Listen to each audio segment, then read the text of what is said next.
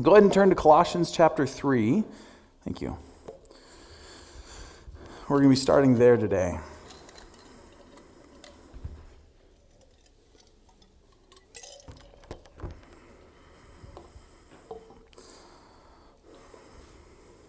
I'm really excited, you guys. So in my Bible, or I need to turn to Colossians 3. Went too far. There we go. In my Bible, my sermon today starts here in verse 12. And we're almost done with the book. How exciting is that? We've been in Colossians since September, I think. It's going to be really good. So I'm going to go ahead and read, and then we'll pray, and then we'll dive into the text for today. Colossians 3:12. Put on then, as God's chosen ones, holy and beloved, compassionate hearts, kindness, humility, meekness, and patience, bearing with one another, and if one has a complaint against another, forgiving each other. As the Lord has forgiven you, so you must also forgive. And above all these, put on love, which binds everything together in perfect harmony. Let's pray.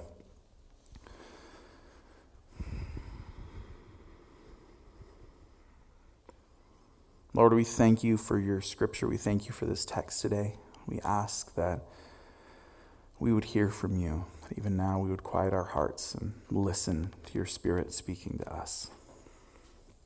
May we be a people that are marked by your truth, by the message you have for us.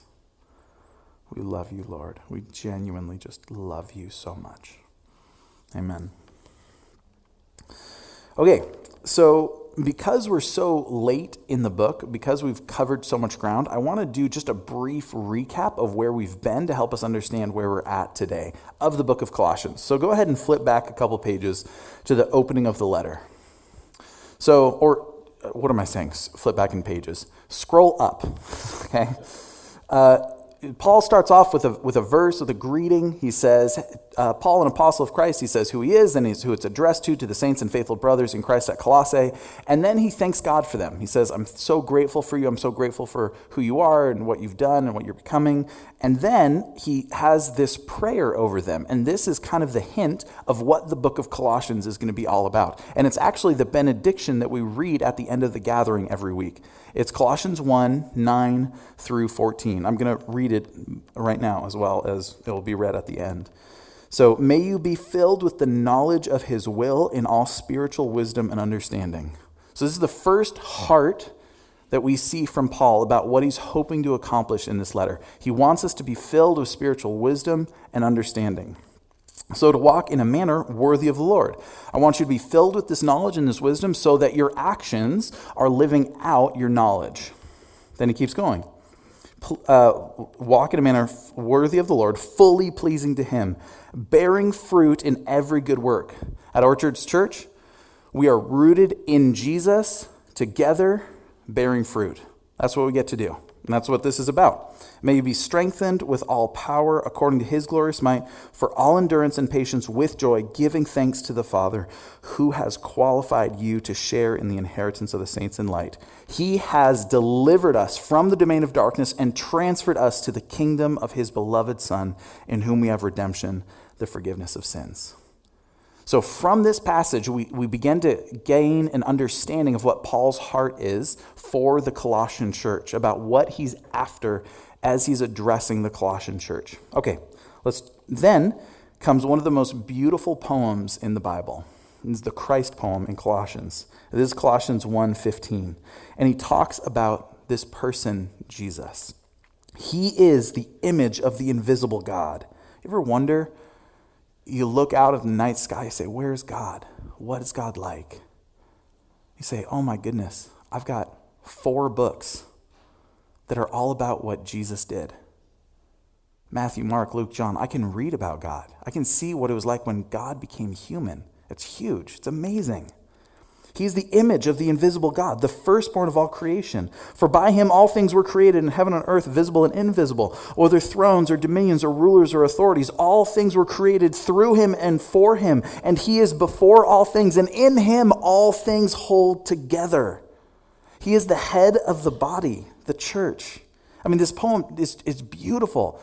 And then what we see Paul do is he then reflects on his own life, what he ought to do because of who Jesus is. So here's the structure. There's a greeting, there's thanksgiving, then there's the prayer, the hope for the Colossians, and then the Christ poem.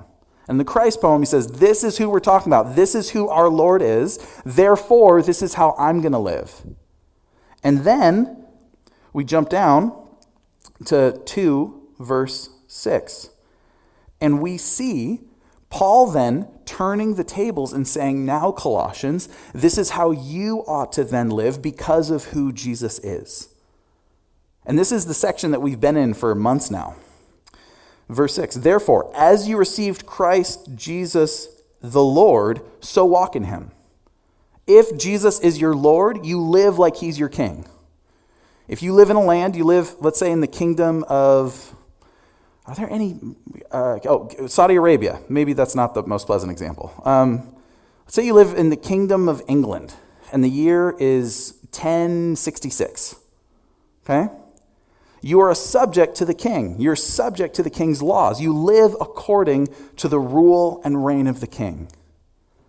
Based off of, and guess what? There are good kings and there are bad kings. When there's a good king, think life is good. When there's a bad king, life's not so good. You live according to the precepts of the king. And that's what he's saying here. You receive Jesus as your king, walk like that. Live like he's the king of your life. What about 2:15 and 16? It says, he disarmed the rulers and authorities and put them to open shame by triumphing over them in him. He's saying Jesus has won the battle. He's beaten the bad guys. Verse 16, therefore, let no one pass judgment on you in questions of food and drink. Why? Because you're with the king, and he won the battle. You see what Paul is doing here is that he's defining us and our actions as a people based on who Jesus is. Let's keep going. What about 2:20? If with Christ you died to the elemental spirits of the world, why, as if you were still alive to the world, do you submit to its regulations? If with Christ you died to your Western materialistic worldview, why do you still live like it? He's asking these hard-hitting questions. He's saying, why, if you've died with Christ, if Jesus is your Lord, why are you living like he's not? What about 3:1? If then you have been raised with Christ, seek the things that are above. Do you see how tightly knit we are with Jesus throughout this whole book? We're in it with Jesus. He's our Lord. He's our King. What about then? What about here, where we're at now? Verse 12. Put on then, as God's chosen ones, holy and beloved. Paul is making an appeal to us based on our identity as God's chosen ones, as God's holy ones, as God's beloved ones. And then we live out of our identity. That's what we do as humans. We live out of our identities. We do things based out of our identity. But this is a unique identity because this is the identity that pairs us with Jesus, how we are in Christ. We are together with Christ. We are in Christ. If you read the epistles, Paul talks about us being in Christ over and over and over and over again. Saying this is your core identity. This is the truest thing about you. This is the foundation that you build your life on and that you live out of. Now, that's kind of a hard thing for me to stomach because I actually have a lot of identities. Not like a disorder like multiple personalities, but I mean, I've got a lot of identities. I'm a son. I'm a brother. I'm a husband. I'm a father. I haven't even gotten out of my house yet. Do you see how many identities I've got? I'm a pastor. I'm a friend. I'm a worker. I'm an employee. I'm not a boss. I don't have anyone who works for me. Yes. Rick, can you just keep that? Where are you, Rick? You just keep that responsibility forever, man. I love you. Thank you. We have all these identities. And I think what Paul is doing in this passage is, again, alluding over and over and over that the truest thing about us is that we are in Christ, that we are the chosen ones, we are the beloved of God. And we see it in this passage. I'm just going to read it again. Put on then as God's chosen ones, holy and beloved. We're called chosen, we're called holy, we're called loved ones. You know Jesus was called all three of those things? In the Gospels. Here, in Luke 23:35, he's called the chosen one. In Mark 1:24, he's called a holy one. In Matthew 3:17, a voice comes from above and says, "This is my son whom I love." The beloved, the loved one. So we're seeing even in the names that we're called, we're being called names that Jesus was called. We are in Christ. We are together with Christ. And even if we go on to the next verse, it says, bearing with one another, and if anyone has a complaint against each other, forgiving each other. As the Lord has forgiven you, so must you also forgive. Because Jesus forgives, we forgive. Does that make sense? How he goes, that's where we go. He's our king, we follow his lead. What he does, we do. Jesus loves people really, really well. He loves people that are foreign to him. He loves people that are detestable to society. How awkward. Let's just play pretend for a moment right now. Let's say that at the men's lunch after this, all the guys are hanging out, we're eating. Let's say and I don't know if this person exists. Let's say there was a well-known prostitute in Sherwood. Okay? And she came up to me at the lunch and dumped perfume on my feet and started washing my feet with her hair. Would that be a scandal? Would anyone be scandalized? I mean, just be honest. Yes. Oh my goodness, yes. And Jesus loves this woman. He loves her. I go, man, okay. I need to be like Jesus, but like for real. I need to actually own it and do it. It's a kind of a cool thing to be like, yeah, I'm trying to be like Jesus, but like being like Jesus. Because of who he is, that's how I need to be. That's a big ask. It's not easy. N.T. Wright has this great quote, and I thought about putting up on the screen, but it's obnoxiously long, kind of like he is.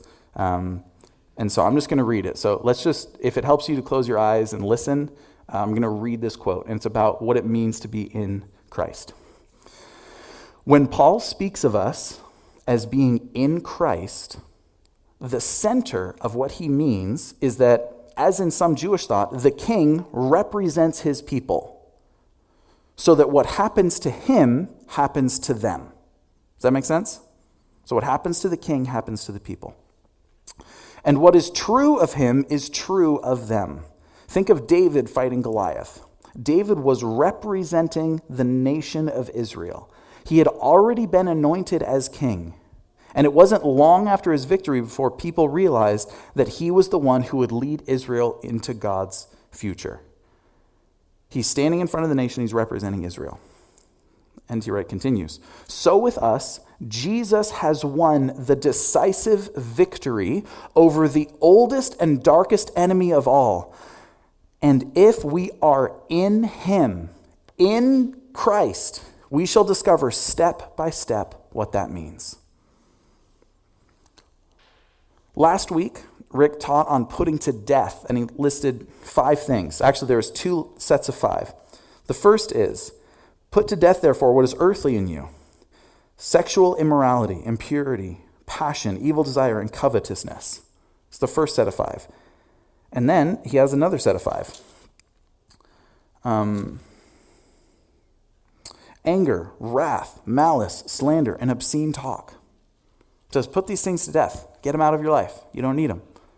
And then we get to our passage, and he makes an appeal based out of our identity and says, I want you to live this way. Put on then, this is clothing language, like put on the jersey. Take off the old jersey. You don't play for that team anymore. Put on this jersey. And here's the jersey I want you to put on. 5 things: compassionate hearts, kindness, humility, meekness, and patience.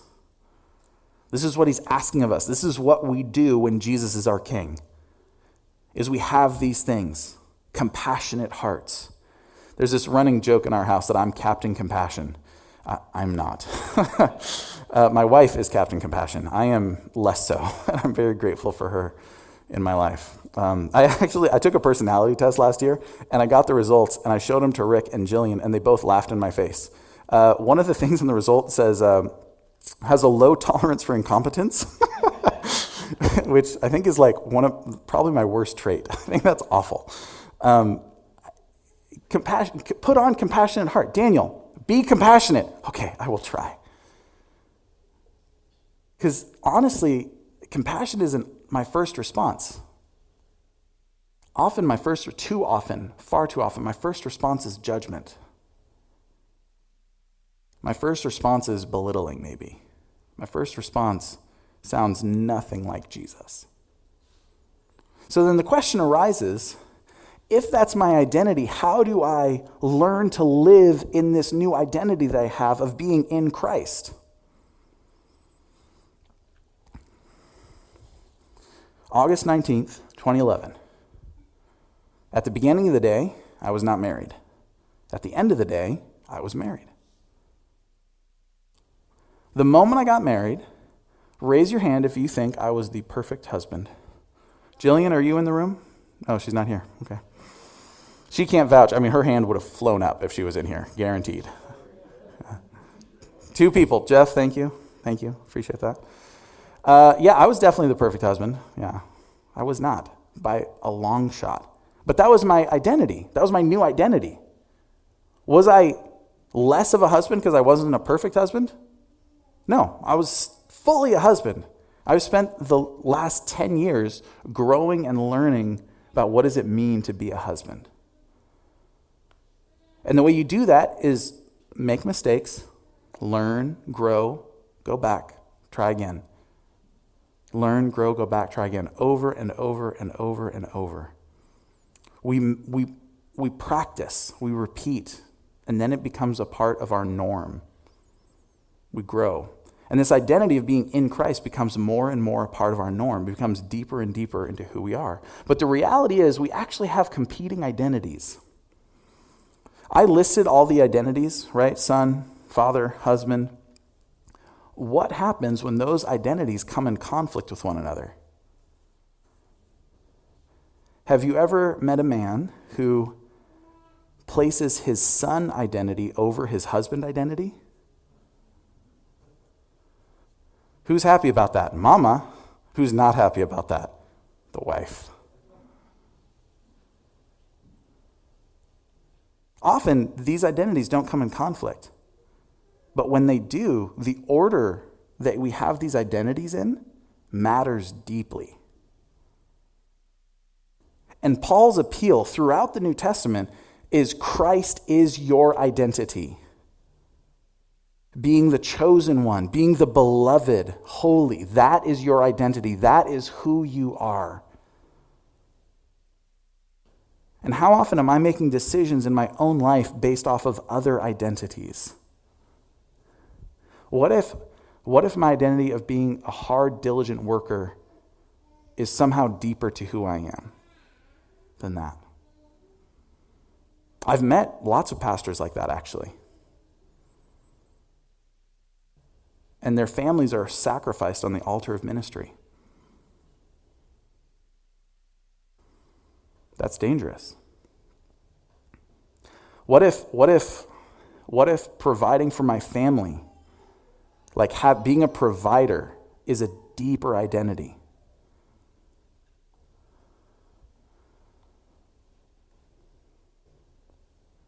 What if loving my country is a deeper identity? Now, I think a lot of these identities actually, they work well together. The Bible talks a lot about not being slothful, right? The Bible talks about not being lazy. The Bible talks about obeying the king. These are good things.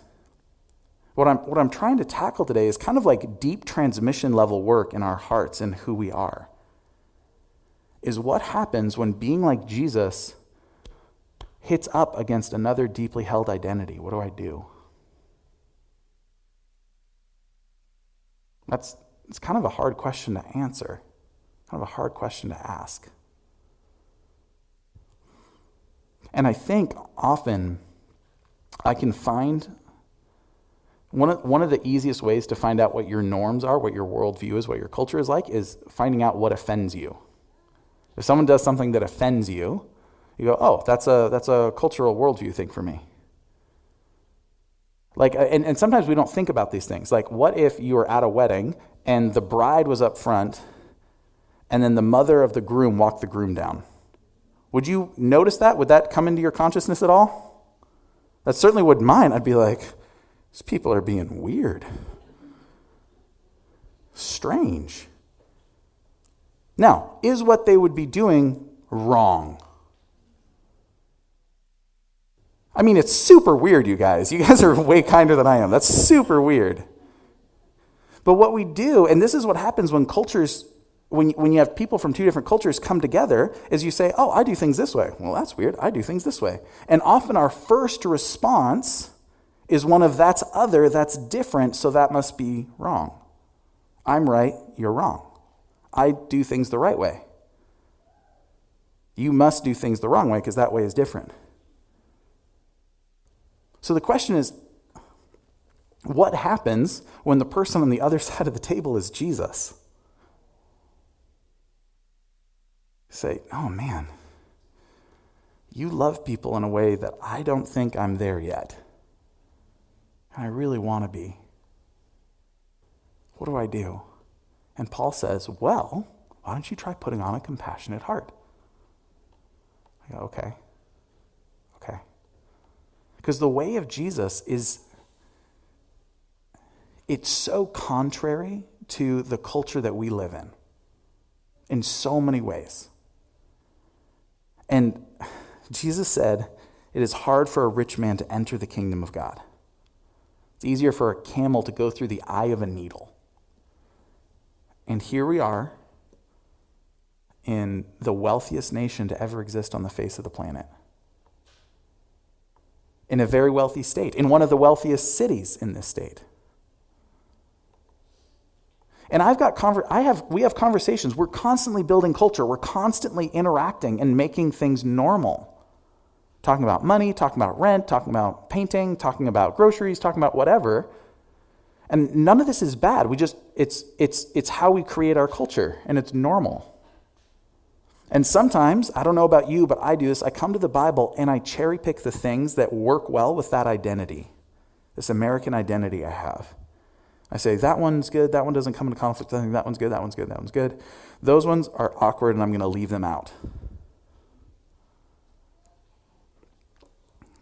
You know, when I moved here from Albania, which still to this day is the poorest nation in Europe, I remember walking into, I don't remember, I was with the Stanleys. It probably would have been Target, something like that. Walked into Target, and it's just jarring. Like, just jarring. Like, I would just like some orange juice. Why are there so many kinds? You've got pulp, you've got pulp free, you've got some pulp, whatever nonsense that is. Who was looking at the pulp levels at Target? I was like, you know what I need? I want some pulp. Not too much, but just so ridiculous. I mean, we've got so many options. A wall of toothbrushes. Do you guys know why there's a wall of toothbrushes? Because they sell. They wouldn't be there if they didn't sell. We're buying them. In Albania, you walk into a store, there's a hole in the wall, and you guess there's a store there. You walk in, there's a guy behind the counter watching TV who is so annoyed that you have disrupted his day. And you say, can I have a toothbrush? And he goes, yeah. And he grabs you the only toothbrush and then hands it to you. And you go, this is my life, thank you. The question is, how do we build a kingdom culture based around our identity of being in Jesus? Because that's what's going on here, is we're building a community right now. This is our community. And I pray that our community looks like this. This is actually a 2-part section. Rick's going to cover the second part next week. But look at this. Put on then, as God's chosen ones, holy and beloved, compassionate hearts, kindness, humility, meekness, and patience. And then when it comes to patience, Paul throws something in there. He goes, because he knows patience is hard. If one has a complaint against another, bearing with one another, and if one has a complaint against another, forgiving each other, as the Lord has forgiven you, so you must also forgive. This is not the American way. The American way is, I don't like this person, and so I'm just going to drop that relationship. I'm not going to do it anymore.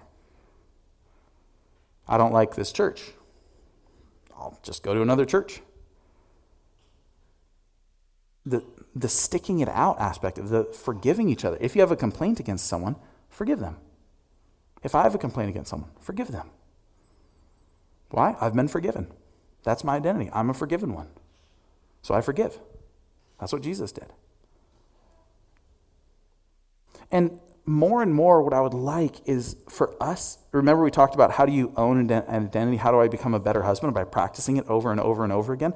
That's what we get to do every week we gather. We get to practice being like Jesus with each other over and over and over again. We get to do that in small groups. We can do that in communities. We can do that at youth group. We can do that all over the place. And we practice being like Jesus more and more and more. So it becomes deeper and deeper in our core identity. And the more it becomes deeper in our core identity, the more I think we're going to notice things in our culture that rub up against that identity. And the more we're going to go, oh, hey, maybe I need to do things differently. Maybe I need to love here. Maybe I don't need to judge here. What would Jesus do here? What is my first reaction here? I'm feeling a really strong emotion about whatever this is. Why am I feeling that really strong emotion about whatever this is? What would Jesus do? And a quick tip is in verse 14. And above all these, put on love, which binds everything together in perfect harmony. Love is the secret sauce. Is that a song from the 60s or 70s? Love is the secret sauce? Okay. Well, someone go back in time and write it, because I feel like that's a great song title. Love is what binds it all together. Is my marriage with my wife, is with me being an imperfect husband, going to work if there's not love? If we're not choosing to love? Is being in a church community or a small group going to work if there's not love? No. Do you know why we love? Because he loved us first. And so when we look out into a dark and broken world, family, let's not look with judgment. Let's look with compassionate hearts. Do you know who Jesus got angry at in the New Testament? People like me. For knowing the truth and then being hypocritical. Do you know who he looked at with compassion? The world. And that's what we get to do. We get to be the people of compassion who are humble, who are meek, who are patient, who are loving and kind. Because that's who Jesus is, and that's who then we get to be. Yeah. This is such a hard message to conclude with, because basically the homework is do some soul searching, do some self-searching, some identifying, who am I? What is the deepest part of me? I had a friend define idolatry for me as what you need to be okay for you to be okay. What do you need to be okay for you to be okay? Do you need your marriage to be okay for you to be okay? What about your kids' health? Do you need that to be okay for you to be okay? What about your job? By the way, I just want to say, marriage, kids, work, all gifts from God. Really, really good things. We're talking about order of priority here. Can you go through the darkest night and say, my lips will praise you, Lord? And the more and more we make being in Jesus our deepest identity, the more and more we're going to step into that reality. No matter what brokenness happens in our life, no matter what brokenness is out in the world, we wake up and we praise God because we love him and we know him, and he is our light and he is our love. Yeah, I'm not feeling like this is super easy. Anyone feeling like, yeah, I got this? No, this is tough. But I think it's really, really worthwhile. I'm just dreaming about this community in 10 years reaching because guys, I've been here like a year and a half, and the levels of growth and maturity and beauty I've seen in hearts and minds and faces here is just phenomenal. It's so encouraging. And the growth that's happened in my life because of you guys is incredible. I mean, this family growing together, loving this world because Jesus loved us. I mean, there is no cap on what Jesus can do. Amen? Amen. Let's worship together.